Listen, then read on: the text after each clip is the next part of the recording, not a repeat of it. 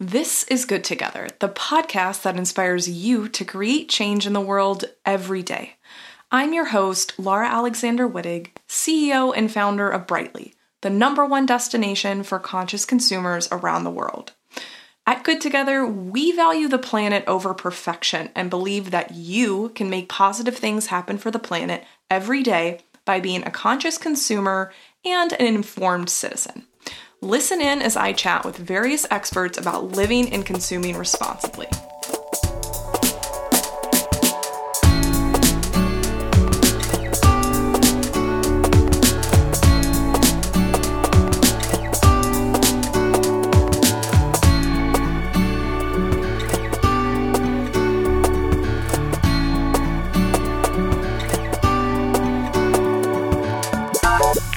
This week, we're resharing a past episode we love featuring Laura Fenton, author of The Little Book of Living Small. In it, she shows us how to adopt a tiny living mindset regardless of the square feet you're in. Enjoy. Hey, Laura, welcome to Good Together. We're so excited to have you. Thank you for having me on the show. For sure. So we generally like to get started by having you just do a brief introduction to yourself and sort of why you got inspired to write your new book, The Little Book of Living Small. Sure. Well, I have been a writer and an editor for my whole career, working in magazines and also a little bit of writing for websites. But this is my first full-length book, and it was, in a lot of ways, it was many years in the making. Way back in 2006, I started writing a personal blog about living in a small space. And it's just a topic that's always intrigued me, partly because it's my reality. But as I have become sort of increasingly aware of the climate crisis and how our daily choices are tied to sustainability, I realized that living small is also a choice that is good for the earth, and that has made me even more passionate about it. That's amazing. And I feel like, a lot of people are really drawn to the idea of living in a tiny home. At first, they get drawn in with some of these beautiful interiors that we see. Maybe they see a show on HGTV or see a beautiful Airstream kind of pass them on the road. And then as they kind of really dive into things, they do start to realize, yes, like tiny living is truly a way to express your values and have literally a smaller footprint. People talk about reducing our footprint all the time, but I really personally feel like tiny living is absolutely taking that and living it in a full. So, Laura, I was curious. So you mentioned a little bit about why you got started thinking about tiny living, but I wonder if you can kind of even bring us back a little bit further and tell us a little bit more about how you got started on your journey of actually living tiny. Anyone who lives in New York City lives small almost Yes. by default. For sure.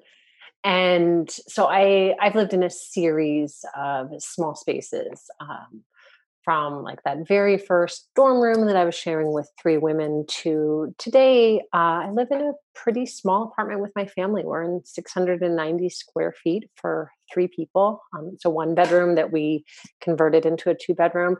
So when I was younger, living small was partly just pure product of budget. But as I've gotten older, as my husband and I started a family, we really made a conscious decision to live small, to keep our costs low. And it was a way for us to be able to stay in the city that we love. That's awesome. Yeah, I actually had a similar experience when I moved out to the Bay Area, which is where we're based now. I got started by living in I think it was it was 500 square feet apartment with my husband and my giant golden retriever. And we previously had been living in a 3-bedroom home in the Seattle area.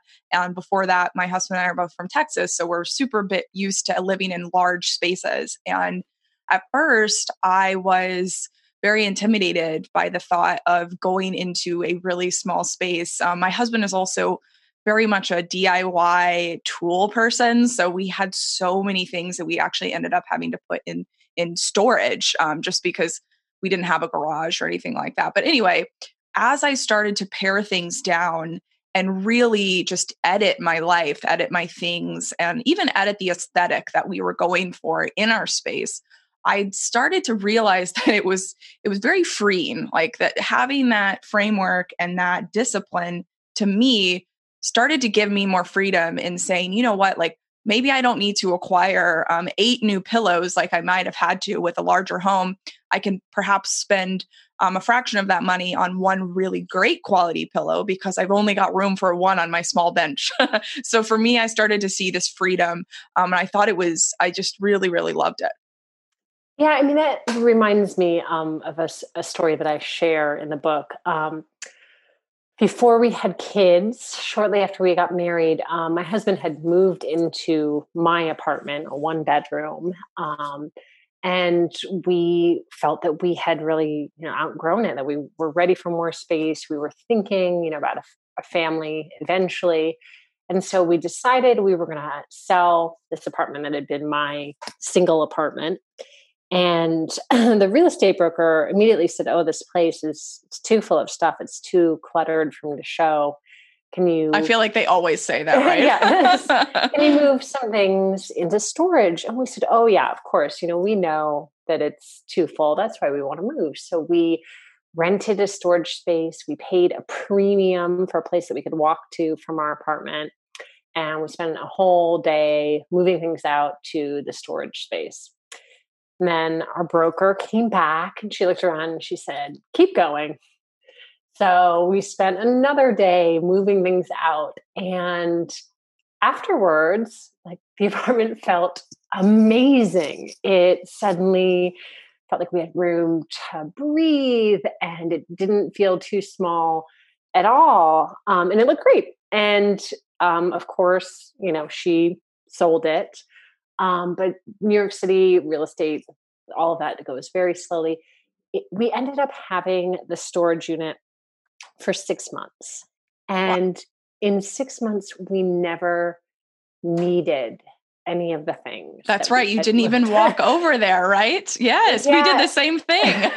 And it, when it came time for us to finally move and get into our new place, we opened the door up to this room full of boxes. And it was almost a feeling of guilt to say, Yes. we don't even know what's in here. We don't have any, feeling about what might be inside of these boxes. And I would say that was very close to the time that I first started reading about the zero waste movement and really starting to think more deeply about our consumption.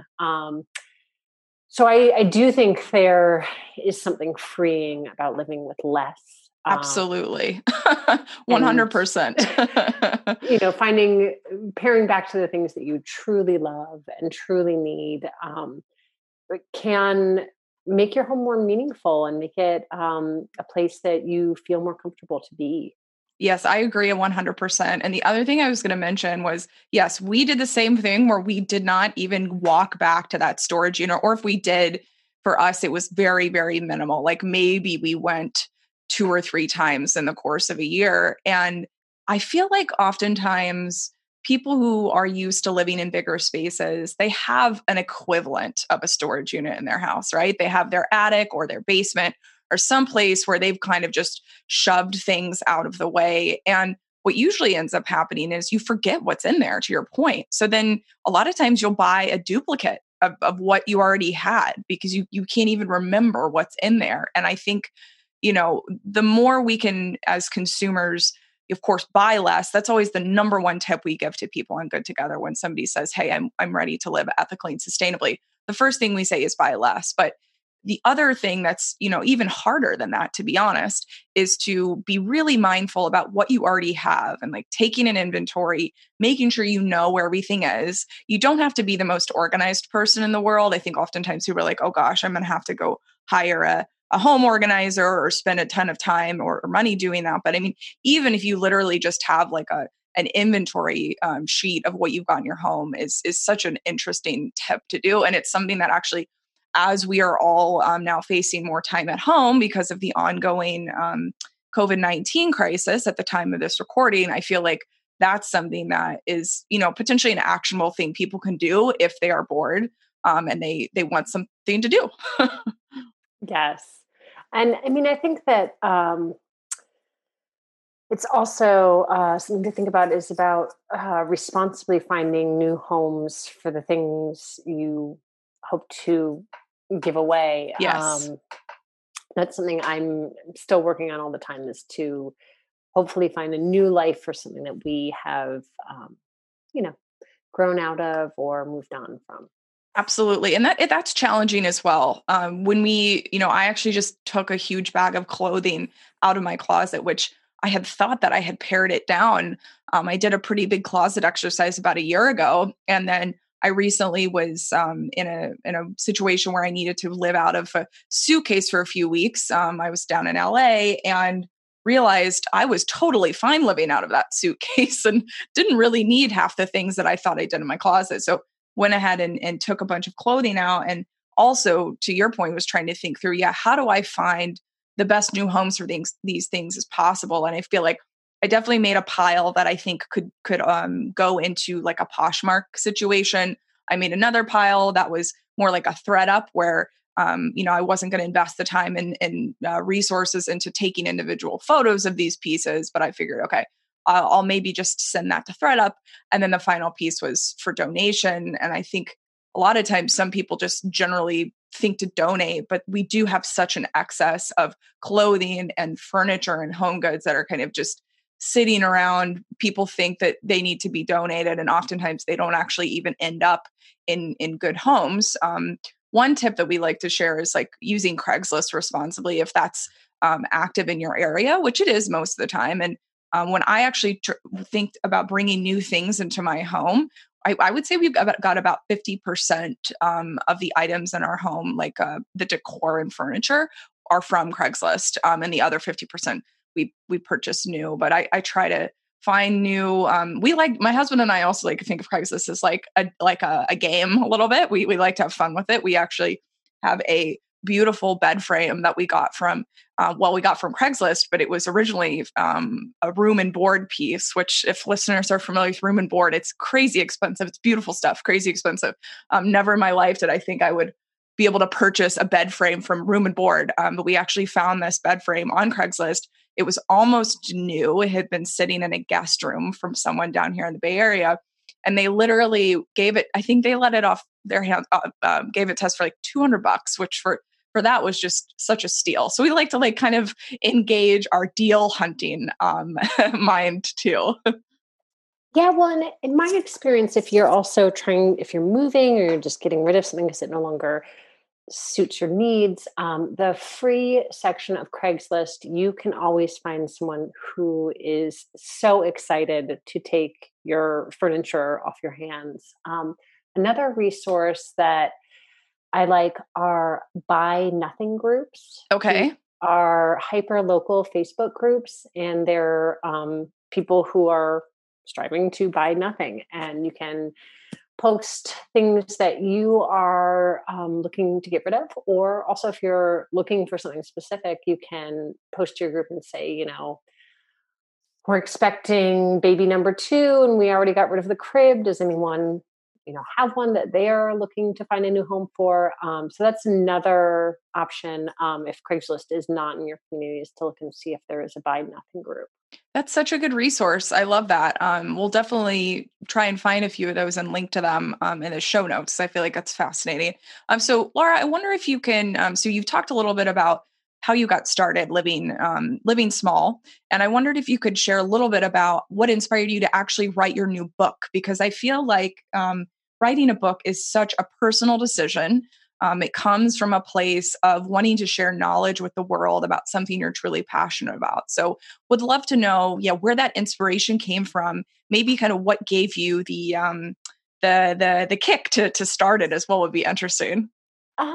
Well, there were a couple factors that played into it. One, I was the lifestyle editor at Parents Magazine for many years, and we ran an article about families living in small spaces, which I had been thinking about and been passionate about for a long time. But I was pretty surprised when it quickly became one of the best ranked stories we'd run in our home section, and that fact that it resonated so strongly with parents' huge audience was like that was a clue that this was a topic that deserved greater exploration. Another thing that made me want to write my own book was that I have a library of books about small spaces, many of which I love, but a frustration I had was that they rarely felt relatable to me. A lot of the small spaces that are featured in design books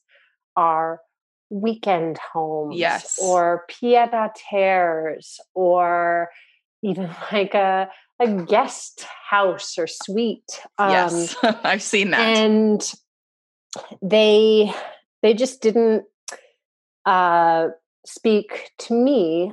There also is sort of a niche of books really related to like the true tiny homes, which is also not how most people live. What I was interested in were individuals, couples, and families who were living in spaces that were smaller than most people's and who also had chosen that.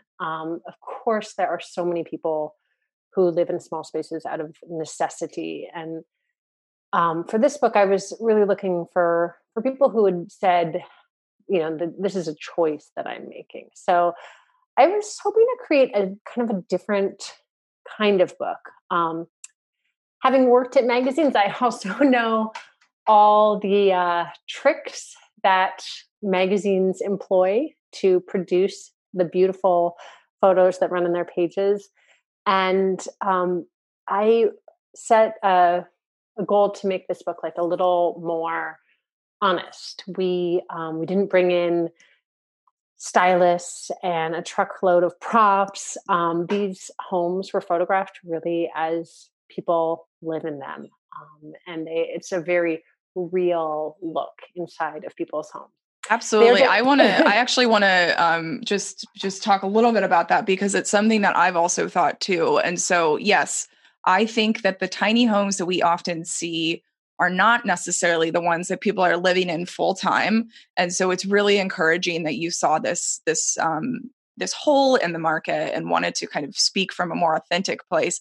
The other thing that I think is interesting is exactly what you just said around magazines, and some of even like, blogs and things like that that are truly not even photographing the spaces as they're actually lived in, right? They pull everything out or they maybe put in different pieces because they want to feature them in the magazine. And so, yeah, coming about this from a very raw, authentic space is definitely missing, I feel like, in the overall ecosystem.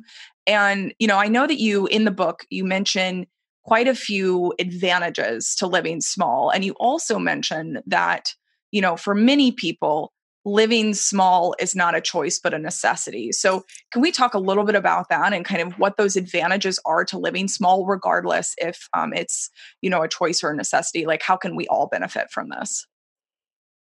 well, I mean, in our current moment, the thing that comes first to mind is that a small home will inevitably cost less, whether it's to buy it or to rent it, but also to maintain it. Yes. As we are weathering this pandemic and the economic um, fallout that is accompanying it, I've been in touch with a lot of the people who are in the book. Um, and some of them, there's a single mom with two boys whose home we feature this a very small apartment. And when she and I were in touch, she said, I'm so grateful that we don't have a big mortgage payment right now. I'm so happy to know that like we can get through this. That we have, been frugal in our choice of where to live it won't negatively impact us. And my husband and I feel the exact same way. We're so grateful that we can sustain our home even during this time of uncertainty. So costs is huge, especially right now. Sustainability is number two for sure. We use fewer materials to build smaller homes and to renovate them. We use less energy to heat, cool, and power smaller homes. They are all around a more ecological choice for, many reasons. We could go into the efficiencies of city living versus suburban living, but living in a small space is also living more lightly on the earth. Absolutely. Yes. And I think the point you just made too about financial freedom is something that, I talked a second ago about like mental freedom from not having to be overwhelmed with things or, having a bit more simplicity in your life. But yes, financial freedom is also very key here. And, you're right. In the current climate, it's very, very, there's a huge necessity in making sure that we can live within our means and, really being proud when we can and coming up with that type of positivity, I think is really key.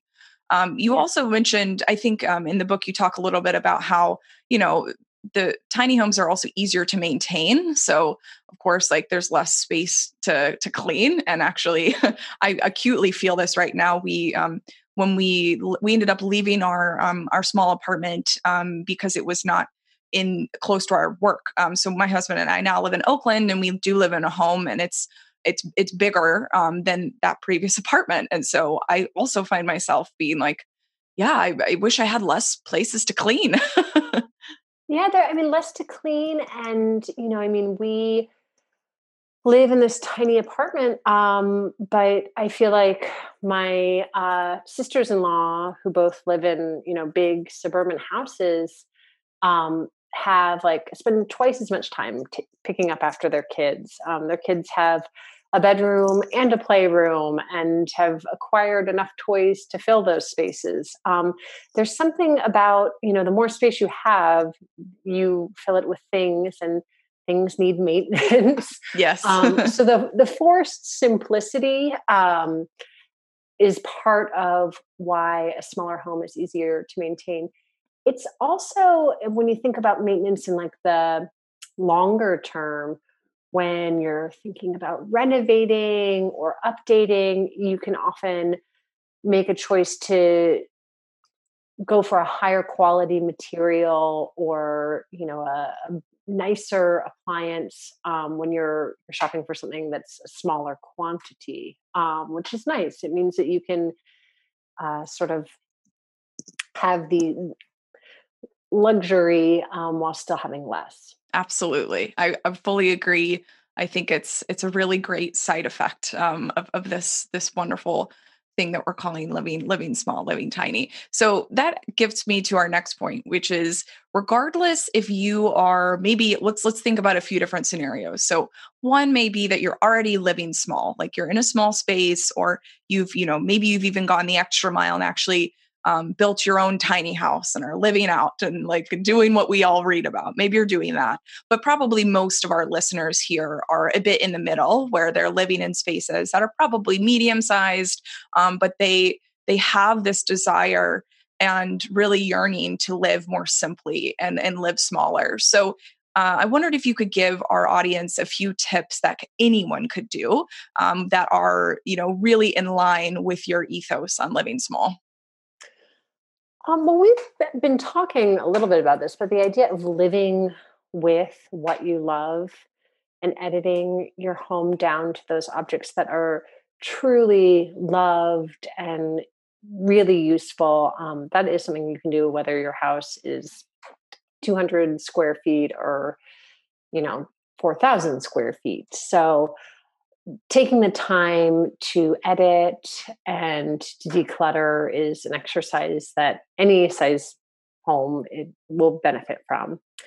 And likewise, what we were just saying about like if you're renovating or if you're shopping, valuing quality over quantity is, I mean, that's wise advice for anybody. But Yes. it really is part of like the ethos of living small, is really when you are bringing something into your home to make sure that it is the very best, that it's something that will last a lifetime.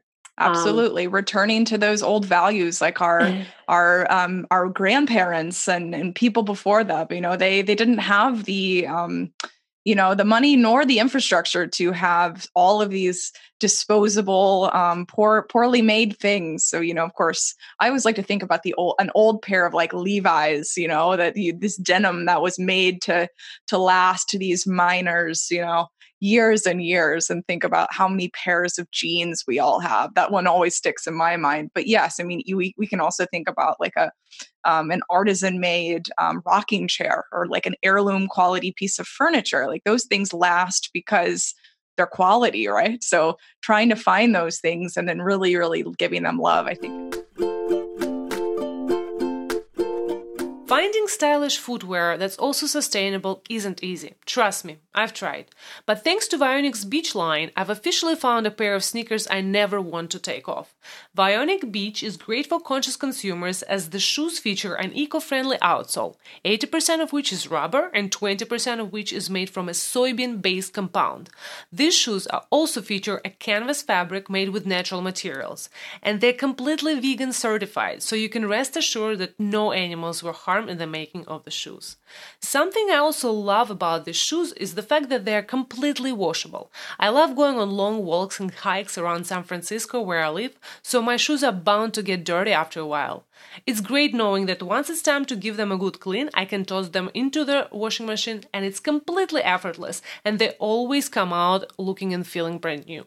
Comfort is also key when looking for sustainable footwear, and this line delivers support and comfort without sacrificing style. In fact, Vionic is so confident that you love your new kicks that they have a 30-day wear test.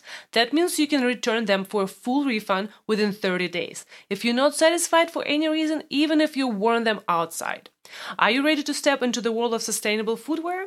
Check out the Vionic Beach line at vionicshoes.com and use the code BRIGHTLY at checkout for free shipping on your order. That's vionicshoes.com and the code BRIGHTLY for free shipping on your new pair of eco-friendly shoes. And waiting and saving until you can make that investment. I mean, Yes. I know that, I mean, and I don't mean to throw shade on the Swedish retailer with blue bags, but we, in many instances, when I bought something there, that because that was what my budget allowed, it wasn't something that held up over time. And it might have been better just to wait, even if it meant waiting a while, and maybe sleeping with just your box spring on the floor before investing in the bed frame, to not go for the quick fix. For sure. And something else that we both touched on, offsite storage. That is a tip I would say for anyone. Like, if anybody listening has a self-storage unit, like, tackle that first. That auxiliary space that you're spending money on every month is the first thing you should do to be living a smaller, tinier life. Figure out what's in there, figure out what to get rid of, what you can actually fit into your home, but trying to actually, use the space you have in your home and not spilling over into extra storage space. For sure. And the other way I've heard this mentioned is, we talked a little bit about people using attics and basements and things like this as those kind of equivalents. And one really interesting way to kind of give yourself a positive reason to get started on this is, think about turning your attic or basement or something into a space that you'd like to spend more time in. So like, maybe that is the quote unquote proverbial man cave. Maybe that is the, the arts and crafts room that you really have seen on Pinterest and want and have thought, oh, well, I need to move somewhere else to get that. I think, freeing up space and then using it in a smart way can really be a good motivator to go in there and clean things out. Yeah, and I think that exercise of dreaming a little is also always valuable. One of the homeowners featured in my book is a professional organizer. Her name is Shira Gill, and she thought that she would have to move out of her home to get like the dream kitchen that she imagined. One day, a decorator friend said, "Well, why don't you just knock down half that wall between the dining room and the kitchen and paint everything white?" Like something that an outside point of view said, your dream kitchen is here. That's amazing. Right? Like what you're craving might actually be there within your own space. And yet the statistics on garages that people can't park their cars in because they're filled with stuff. I mean, there's a lot of reasons to tackle those places that we squirrel things away. Yes, and we all know one of those garages. We all just pictured one in our head right now, I believe. Well, yeah, and there's a lot of research too about how the disorder and unfinished projects, these things, they weigh on us. And the more of them there are in our life, it's sort of, adding to our mental load. So actually bringing order to some of those neglected spaces in your home, whether your home is small or large, can actually really give you a more positive outlook in every part of your life, not just in your day-to-day home life. Another thing that is part of my philosophy of living small or living tiny is to be a borrower. I just love to borrow things. I am the most avid library user. When I can, I borrow cake pans from friends, power tools from neighbors. If there's a way that you can get away without buying another thing, that is like the most ecological and economical choice that you can make for your home. Absolutely. We're big on this too. We like to use Nextdoor to offer our things and also connect with other people in the neighborhood. I know there's actually a few startups that have tried to make apps and things in this space. I can't think of a name of one off the top of my head, but I do know that there's a few. So I also think too, just thinking creatively about how you can get connected with these different tools, because like I said, my husband he does some woodworking and he's very handy, which is great. And that gives him a lot of joy, but that also requires a lot of tools. So we do have a lot of tools in our space. And actually before he buys something now, I am always like, can we borrow this? If not, is there another use for it other than the one that you want to purchase for? We have this whole little thing we chat about, but it's really interesting. So I kind of want to move into the last few questions we like to ask every guest on Good Together. So the first question is, I wondered if you could share one or two actionable tips that you have on living ethically and sustainably. So it doesn't necessarily have to be related to tiny living. It can be, but I know we've already covered quite a few. So would love to hear from you on those one or two tips. Yeah, I mean, if someone asked me what the best thing you could do to live a sustainable, ethical life, I would tell them to register to vote. Yes. To vote in every election. It is the single most important thing you can do. Your local, state, and national representation they're going to shape the legislation on issues pertaining to the climate crisis and environmental justice. And I grew up with parents who were so politically active, but it is only really recently, as an adult and as a mom, that I have taken time to volunteer for candidates in a meaningful way. And I feel it is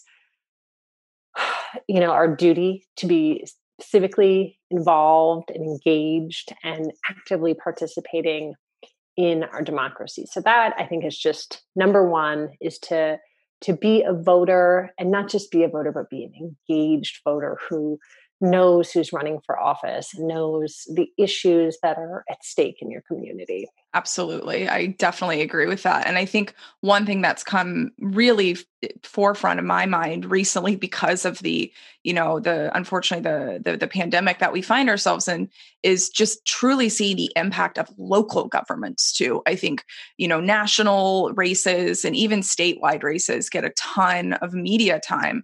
But I think just even seeing the way that local governments are reacting to the situation that we find ourselves in, how they're providing support to small businesses and to just people in general. I think, if something that is happening in your local area, that if there's something that you love that's happening in your local area, that's one reason to go out and vote and say, hey, I want these people to stay. The opposite is true too. Like if you're seeing things that you don't really agree with, or you feel like they could have been handled differently, you can go vote and help get some different people in there. So I think it's really interesting to think through the actual impact of that vote. Yes, for 100% agree with you. Yeah, and a book I would actually recommend is Tools for Grassroots Activists. Okay. This book really had a big impact on me because it forced you to think about who do you need to influence if you want to bring about change? And that oftentimes it is just one or two people whose minds need to be swayed. Say perhaps your senator or your congressperson or your governor. It is often more effective to focus and target efforts on the people with the power than on demonstrations to raise public awareness. So that's a book that really deeply impacted how I think about my activism, and I totally recommend. That's great. And then in like the everyday, we also vote with our dollars. And, now more than ever, like every dollar that you spend is a vote for that particular business. And we're seeing right now, how fragile a lot of small businesses are. They don't have big reserves of cash like some, multinational corporations do. Yep. To weather difficult times. So I am always thinking about every purchase I make, even when it's inconvenient and more expensive. I'd rather spend my money in places that I feel good about and buy fewer things and have fewer luxuries, knowing that they're, ones that I feel excited about. I mean, books are one example. My book is coming out in just a few days, and I always try to buy my books from independent booksellers. The big, Amazons of the world are not, they're not serving our communities. The money you spend with them is not helping your neighbors and, the people who immediately surround you.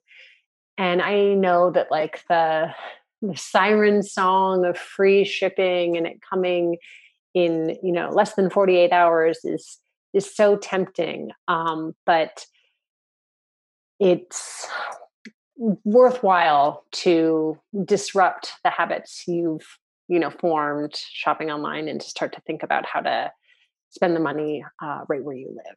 Absolutely. And I actually used to work for Amazon back in the day. And I, every day I think about sort of what my impact was there, and, really how Amazon is actively impacting the world around us. And to your point, I do think that supporting smaller businesses, supporting, areas that you believe in strongly are just really one of the core values that we have here at Good Together. So that kind of leads me to our last two questions. So one is, what is your favorite ethical brand or product and why, along with that theme of voting with your dollar?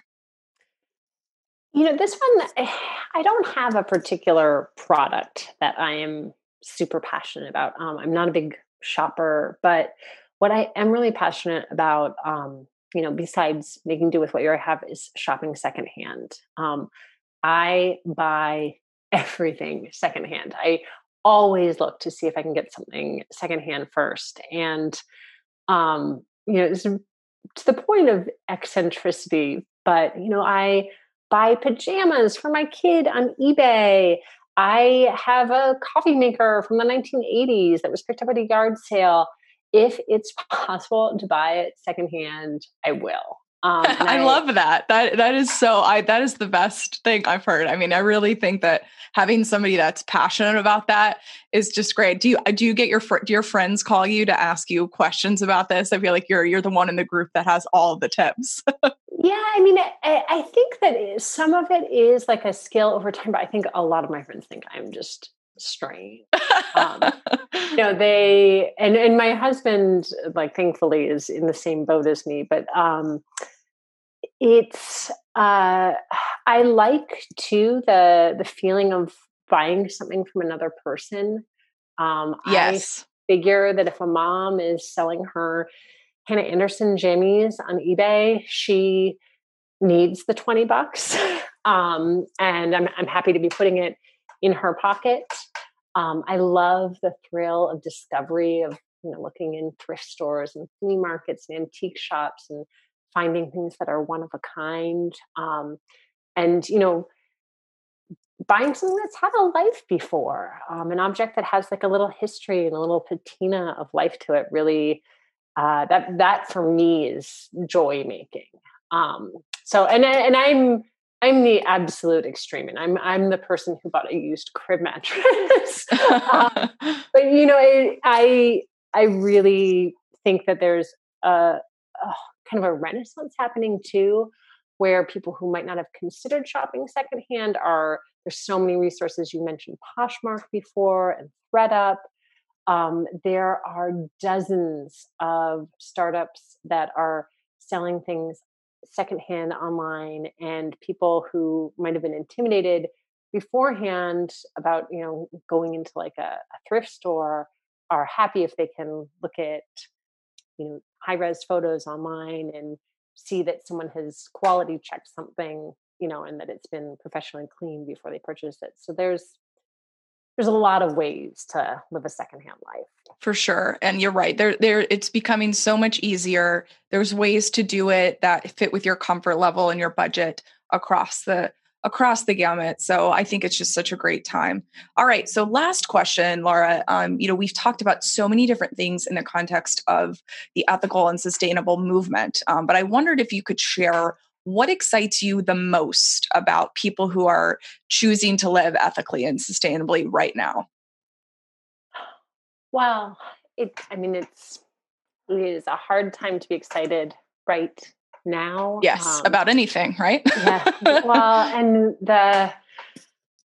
the news related to coronavirus is, it's all consuming. It has pulled all of our attention just to trying to flatten the curve and help people in this time. But one thing that has come out of it that is a little bit hopeful is seeing how quickly people can change their behavior when there is this sense of catastrophe unfolding. And I feel like if more people begin to understand the urgency of the climate crisis, we can make the big changes that we need to make to, ensure that there's a habitable planet for our children. And I think people are really starting to see the connections between it all, that it's not just, quote, saving the earth over in this one corner, but that it's tied into our politics and our economy. And so much of this is just sort of intertwined, and seeing that and seeing how cause and reaction happens and how it relates to climate. I think every day more and more people are having those realizations. Yes, I agree with you 100%. I think, it's extremely hard to get excited about anything right now. I mean, we are in an unprecedented time for the world, and it's, kind of taking all anyone can do to just get out of bed and be a semi-functioning human being every day. But I also find a bright spot in understanding the impact that people are having by making these personal choices and really understanding that if we come together, we can make a huge difference. And I really appreciate you calling that out, because I think, it can be hard to find the positivity in a time like this, but it truly, to me, is going to be really interesting to see how consumer behavior changes after this. So like maybe we will see people who are more excited about shopping locally, even more than they were previously, right? Like people used to say shop small, buy small, and then they probably do a little bit of that and then go spend a ton of money on some of these online retailers. But maybe now we're actually going to put our money where our mouth is. So that's exciting. Yeah, and I think that there's a lot of energy in the world of environmental activism that wasn't there 2 years ago, and that is another great spot too. Seeing people really wanting to be activists, the many groups that have emerged, that gives me hope too, that there are a lot of people who care and who are working every day to hopefully bring about change that will have a positive impact. And Absolutely. Well, Laura, thank you so much for taking the time to talk with us at Good Together about all things small living. And so